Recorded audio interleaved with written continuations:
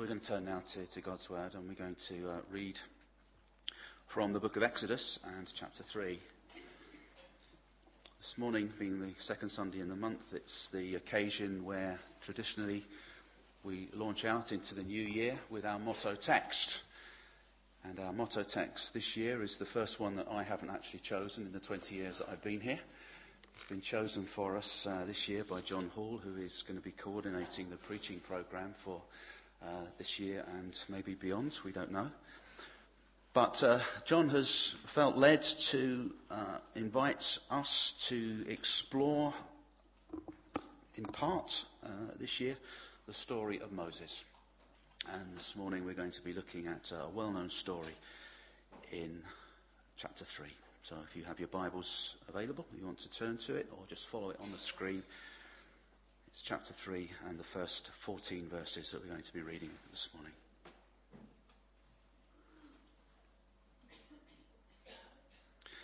Now Moses was tending the flock of Jethro, his father-in-law, the priest of Midian, and he led the flock to the far side of the desert and came to Horeb, the mountain of God.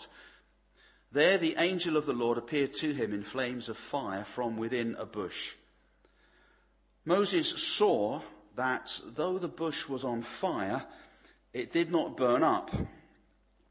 So Moses thought, I will go over and see this strange sight, why the bush does not burn up.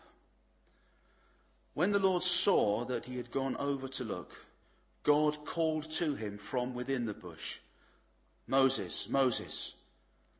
And Moses said, Here I am. Do not come any closer, God said. Take off your sandals, for the place where you are standing is holy ground. And then he said, I am the God of your father, the God of Abraham, the God of Isaac, and the God of Jacob. At this, Moses hid his face because he was afraid to look at God. The Lord said, I have indeed seen the misery of my people in Egypt. I have heard them crying out because of their slave drivers, and I am concerned about their suffering. So I have come down to rescue them from the hand of the Egyptians and to bring them up out of that land into a good and spacious land, a land flowing with milk and honey, the home of the Canaanites, Hittites, Amorites, Perizzites, Hivites, and Jebusites. And now the cry of the Israelites has reached me, and I have seen the way the Egyptians are oppressing them. So now, go, I am sending you to Pharaoh, to bring my people, the Israelites, out of Egypt. But Moses said to God, Who am I, that I should go to Pharaoh and bring the Israelites out of Egypt? And God said, I will be with you, and this will be the sign to you that it is I who have sent you. When you have brought the people out of Egypt, you will worship God on this mountain. And Moses said to God, Suppose I go to the Israelites and say to them, The God of your fathers has sent me to you, and they ask me, What is his name? Then what shall I tell them? God said to Moses, I am who I am. This is what you are to say to the Israelites. I am has sent me to you. Let's pray. Father, at the beginning of this new year, as we set sail on a new voyage of discovery with you, we pray that you will help us, particularly this morning, as we consider this text. Help us to understand what your call upon our life is and to be ready to follow. Lord, speak to us this morning, we pray, in Jesus' name. Amen. I'd like this morning to begin by really sticking my neck out in a bold way. I think I'm safe in saying that every one of us, without exception, here this morning, would have to, if we were honest, admit that at some stage in our lives we have made blunders. Is that fair enough? That we've made foolish decisions. We've done things which we have lived to regret.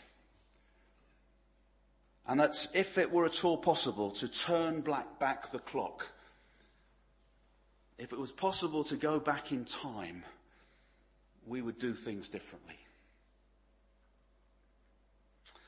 And I'm sure that as we look at the life of Moses, and particularly as we look at this particular chapter, we will see someone who would also want to turn back the clock.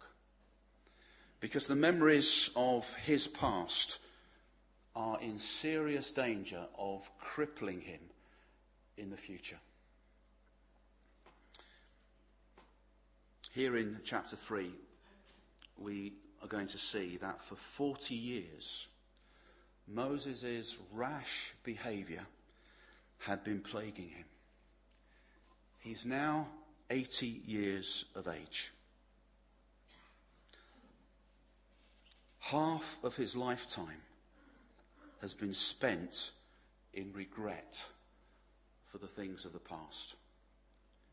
He'd been brought up in the household of Pharaoh in Egypt, but he'd had to leave because of one rash act, one blunder, one wrong decision.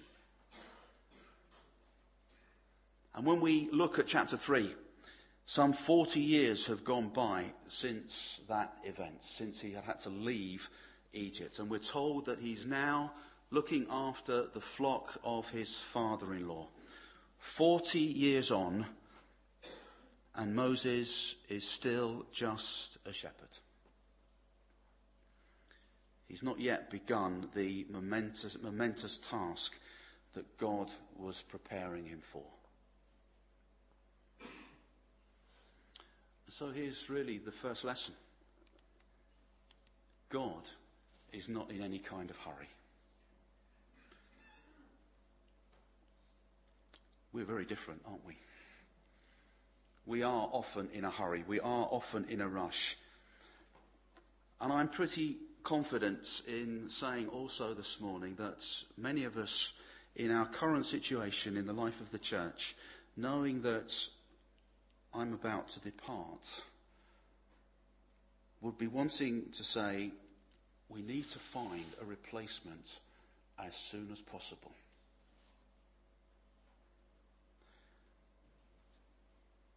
Can we really wait a year or even more to find someone to take over the helm? Well, can I just say that God has the right person in mind. And like Moses, God is still preparing that person for the task. I hope it won't be 40 years. But God isn't in any kind of hurry.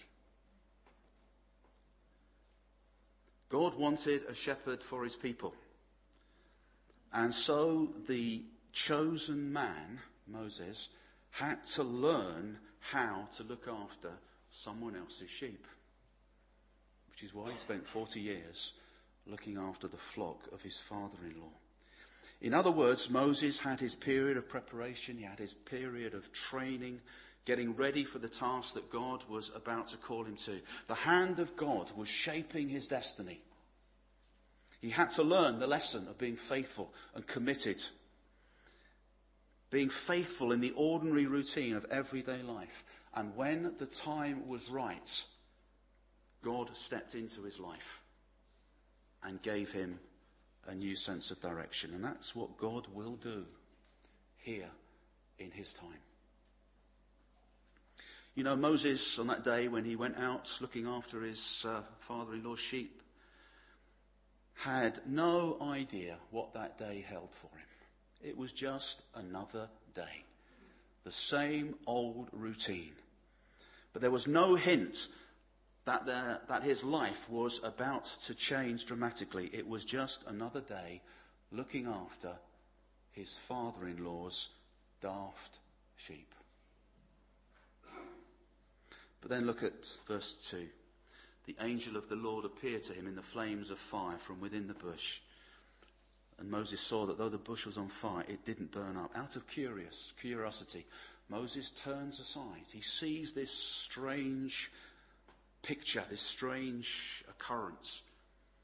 And he gets close to the bush to see what's going on. And it's then that God speaks. When the Lord saw, verse 4, that he had gone over to look, he called to him from within the bush, Moses, Moses. And Moses said, Here I am. When God saw that he had gained Moses' attention, he then spoke to him. Which brings us really to the second lesson, which is very pertinent for us this year. We need to take time for God to speak to us. You know, we are so often busy, aren't we? We're so often preoccupied. We're in such a hurry to get things sorted out that we seldom give sufficient and adequate attention to stop and pause and listen, to hear what God wants to say to us. We need to take time to hear what God is saying. How do we do that? Well, let me give you two very practical ways in which we can do that. The first one won't surprise you. It's very simple, very straightforward. We need to pray. And we need to pray together. You know, we've been greatly concerned, certainly within the leadership over recent months, that our periodic prayer meetings on a Tuesday evening, bi-monthly, have been very poorly attended. Just a handful of people have been turning up. If we reach double figures, it's a good night. Friends, I need to say, and I need to say it sincerely, and please accept it from a heart that really is concerned, that situation needs to change. It needs to change. Our prayer meetings, when we gather together, need to be well attended, because it's on those occasions that we seek God, that God will speak to us.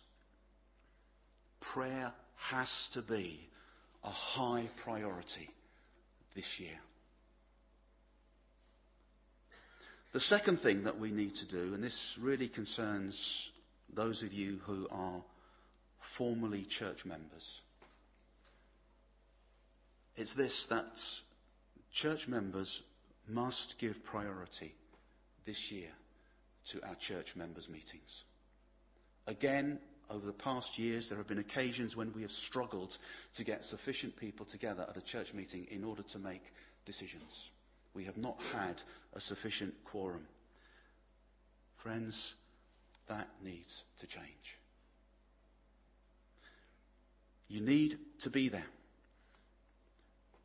because those are the occasions when we, as the members of this church who are charged with the important task of making decisions that will set the journey into the future, we need to be there to discuss, to pray, and to listen to one another, and thereby discern the will and purpose of God in our gathering. We need to grasp every opportunity that we have to take time to listen to God, to hear what God wants to say to us. If we do not make time to listen, then we will not hear. And if we do not hear, then the wait for replacement could get longer, because we're not hearing what God is saying. Or we can make some huge mistakes by doing it our way and not doing it God's way.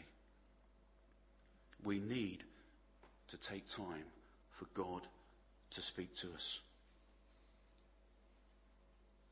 God spoke to Moses. He heard the voice, and he responded with the words, "Here I am." But then look at verse 5. What does he do next? He hides his face. Why does he do that? Well, it says he's afraid to look on God. Why is he afraid to look on God?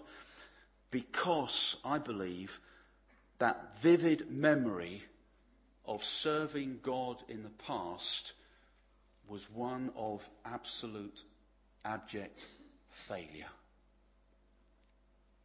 He had stuffed up big time. He had killed an Egyptian who was beating a fellow Hebrew. And as a result, he'd been forced to escape from Egypt to the land of Midian, where he met and married one of the daughters of the priest of Midian, and he spent the next 40 years looking after his father-in-law's sheep. And Moses may be thinking, wow, God is now about to get even with me. I'm in big trouble. He could remember trying to do God's will his own way, and it went horribly wrong.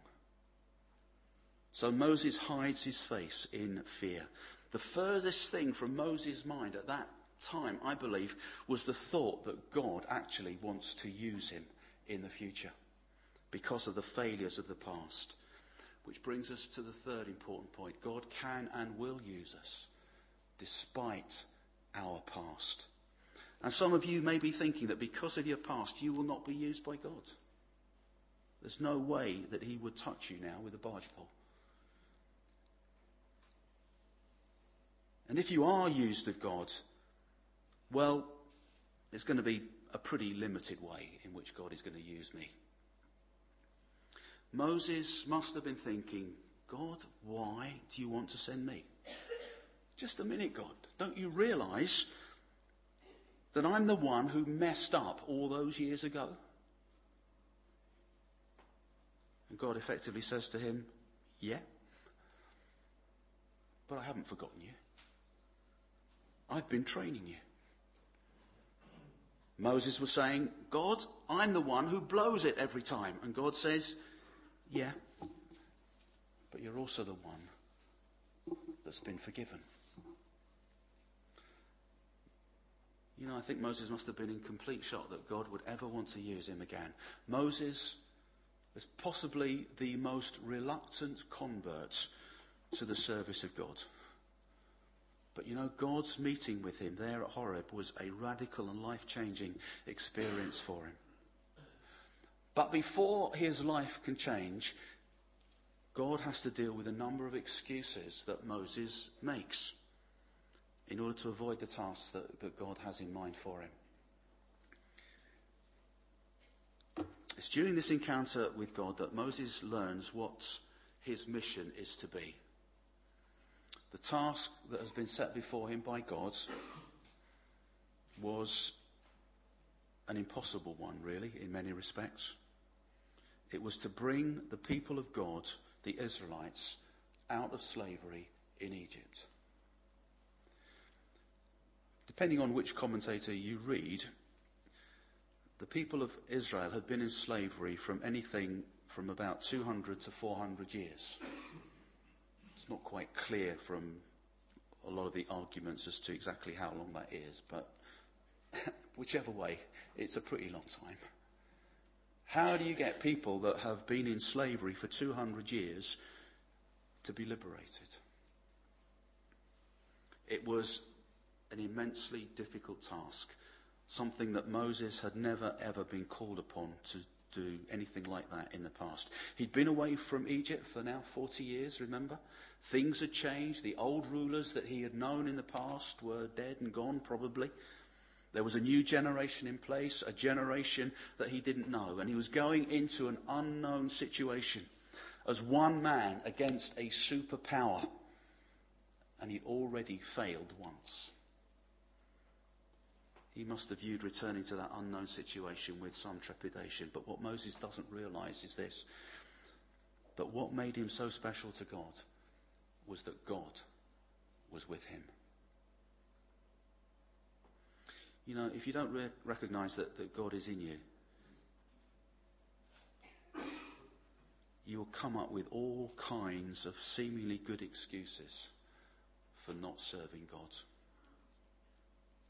Let's look at some of the excuses that Moses made. Here's the first one. I don't have the confidence.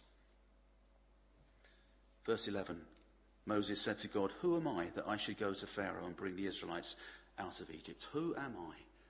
You know, the greatest battle in doing what God wants us to do will be the battle that we fight with ourselves.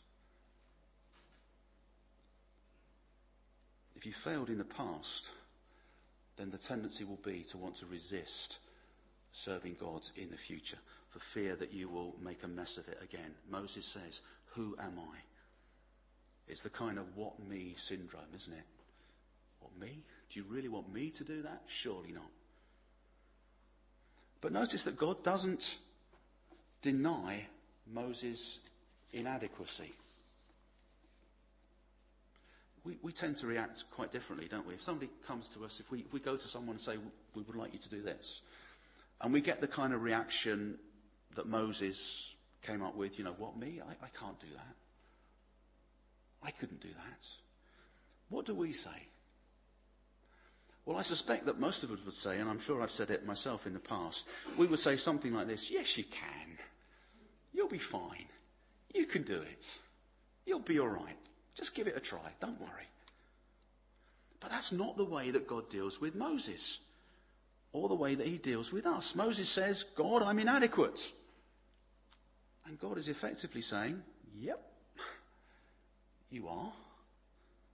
But don't forget that I am more than adequate for this situation. Moses' position was this: look, I'm not up to the job. You shouldn't take me on. God's reply: yeah, of course you're not up to the job. I knew that when I chose you. The point is not your ability, it's mine. And Moses was given this wonderful reassurance from God. God says, I will be with you. That well-known phrase is really puzzling, isn't it? I am who I am. But in effect, what was God saying? He was saying this: look, I've committed myself to you. I've committed myself to be present with you. Moses said, who am I? God said, wrong question. Who you are is not important. What is important is who I am. Whatever the circumstances that are going to arise, I will be there with you, and I will be sufficient. Second excuse: I don't have the education. Verse 13. Suppose I go to the Israelites and say to them, Moses says, the God of your fathers has sent me to you, and they ask me, what is his name? Then what shall I tell them? Moses, I think here, is using an excuse that so many of us use when we're asked to fulfill a task. His saying is this: people, are going to ask me questions, and I don't know how to answer them. I don't have the knowledge. I don't have the education. If I take the job, I will not have all the answers. What will I say when they ask me those questions? God says to Moses, I am who I am. This is what you are to say to the Israelites. I am has sent me to you. What is God saying to Moses? Simply this: you may not have all the answers, but you will have all of me. I am will be with you. There are many times in your life where you won't have all the answers. People will ask you a question and you'll be absolutely stumped to come up with a decent answer. You'll struggle to know what you are to do in a given situation. You'll be out of your depth. And you're afraid that people will see those shortcomings in your life, those flaws in your life, and you shy away from responding positively to what you're being asked to do. People will find out that you are human after all. And that's when you need to fall back on the God who says, I am, is with you. Moses won't have all the answers, but he will have all of God. People will exert a lot of pressure on him in the future, but he's not going to allow that pressure to force him away from God. He's got to allow that pressure to force him closer to God, to the God who is the I am, to the God who is with him. Third excuse, I don't have their respect. I'm going to jump outside my brief a bit this morning and just jump into chapter 4, if I may. I can do that because I'm not going to be treading on anybody's toes apart from my own. I shall be preaching on chapter 4 later on in the series. But I just want to touch on it, and we'll come back to it on that occasion. Moses answered, verse 1, chapter 4, "What if they do not believe me or listen to me and say, 'The Lord did not appear to you'?" What is Moses concerned about here? Well, it's his own image. He wants to look good. He wants to have a bit of kudos. He wants people to respect him. He's 80 years of age, but he still has his pride. He doesn't want to lose face. And so you can just about hear Moses saying, "Lord, what if they do not respect me?" And notice what the Lord does in verses 2 and 3 of chapter 4. He says to him, "What's that in your hand?" "A staff," he replies. The Lord said, "Throw it on the ground." Moses threw it on the ground and it became a snake, and he ran from it. What's going on here? Well, I think the Lord is saying to Moses, look, if I can do that with a stick, just imagine what I can do with you. I am the one who can transform the common, ordinary things of life. Moses is afraid that he's going to be criticised. Let me say something about criticism. When you're a minister, when you're a church leader, or when you're someone who is in any kind of leadership position in the church, you can bet your bottom dollar that you will either be in the penthouse or in the doghouse. You'll either be in that kind of tower of praise and adulation from the people of God, or you'll be in the dump of criticism. When you serve God, you will not get away from criticism. But God is saying to Moses, if I can handle that staff, I can handle criticism for you. If you're going to serve God, you will make many mistakes. I've been 30 years in church leadership in one form or another, and I know I've made mistakes. Things I've done and said that I wish I hadn't done. And people will see the flaws in your life, but they're going to criticize. But God says, you will have all of my power. We don't need necessarily to have the respect of the people all the time. What we do need is the presence of God all the time. Fourth excuse, I don't have the ability. Again, jumping into chapter 4, this time verse 10. Moses said to the Lord, "O Lord, I have never been eloquent, neither in the past nor since you have spoken to your servant. I am slow of speech and tongue." You know, that's a very common excuse, isn't it? I don't have the ability. There are other people who could do this job much better than me. Why don't you go and ask them? Comes out beautifully in verse 13 of chapter 4. Moses said to the Lord, "Please send someone else to do it." That's really trying to get out of it, isn't it? It's just like someone saying, you know, compared to so-and-so, I'm useless. They would be much better than me. But, you know, God isn't speaking necessarily to so-and-so. He's speaking to you. So you need to realise that in God's eyes, you are unique. And you need to accept that. You need to realise that you have nothing to prove. It's not a competition. You're not out to prove that you are better than anybody else. You're there simply to do what God wants you to do. And you need to refuse every temptation that you may have to try and compare yourself with other people. You know, if Moses lives in our memories, as I'm sure he does, as a mighty leader, the leader of Israel, the man who brought deliverance from slavery in Egypt to the very borders of the promised land, we need to remember where he started. He started as a guy who was incredibly insecure, unprepared, and unworthy. And the fact of the matter is that Moses needed tons of reassurance. He was so uncertain about himself. That episode in Egypt, all those years ago, when he killed a man, must have really knocked the stuffing out of him. All the confidence was gone. And the man who was once the prince of Egypt and had now become nothing but a mere shepherd in Midian needed so much reassurance and encouragement. He needed so much loving care, and that's just what he received from God.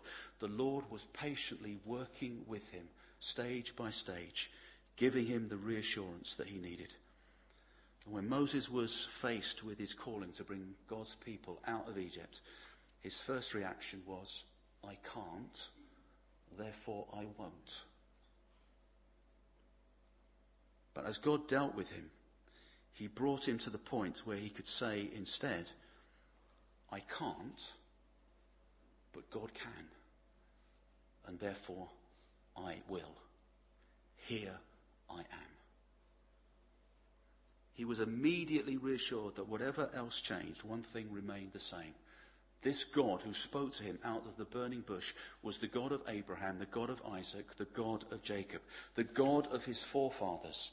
And by faith he could grasp the fact that the God of his forefathers was the unchanging God.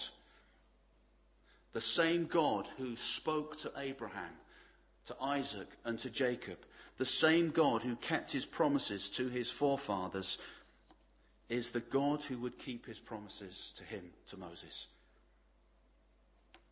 And it's the same God who's with his people today.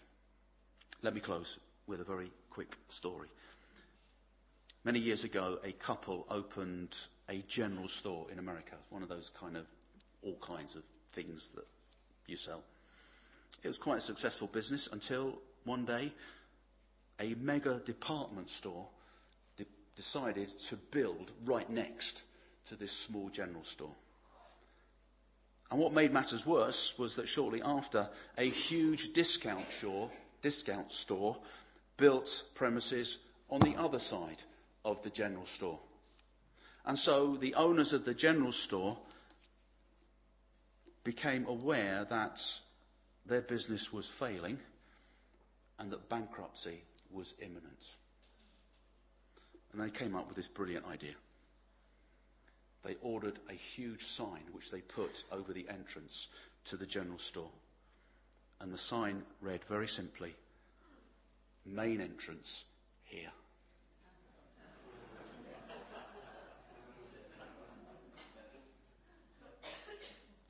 You know, as we move into 2014, there will be tasks that will need to be picked up. There are challenges facing every one of us. And it may be that at some stage on that journey together, you as an individual in this church will be called upon by God to do something in the life of this fellowship. And you have a choice. You can squirm, you can resist, you can throw up all those kinds of excuses, or you can allow God to put a sign on you that says, main entrance here, and allow God to work through you. Let's pray.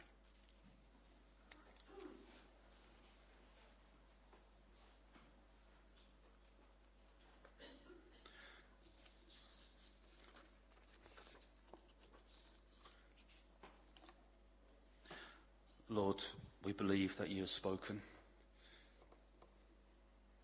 And it may be that you have spoken very clearly and very loudly to individuals within this congregation here this morning.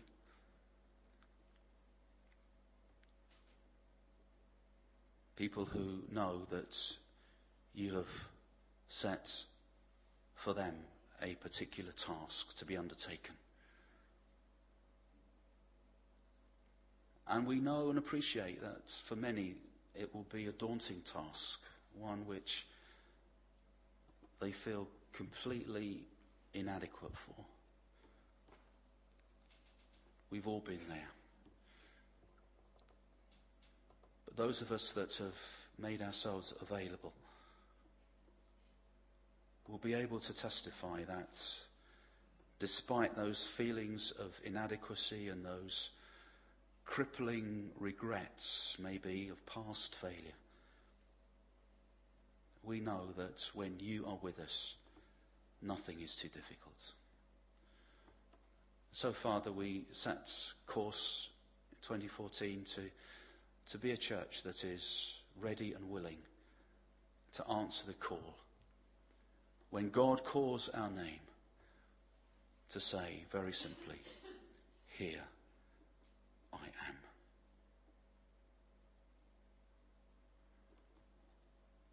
Lord, help us to respond in the right way. In Jesus' name we pray.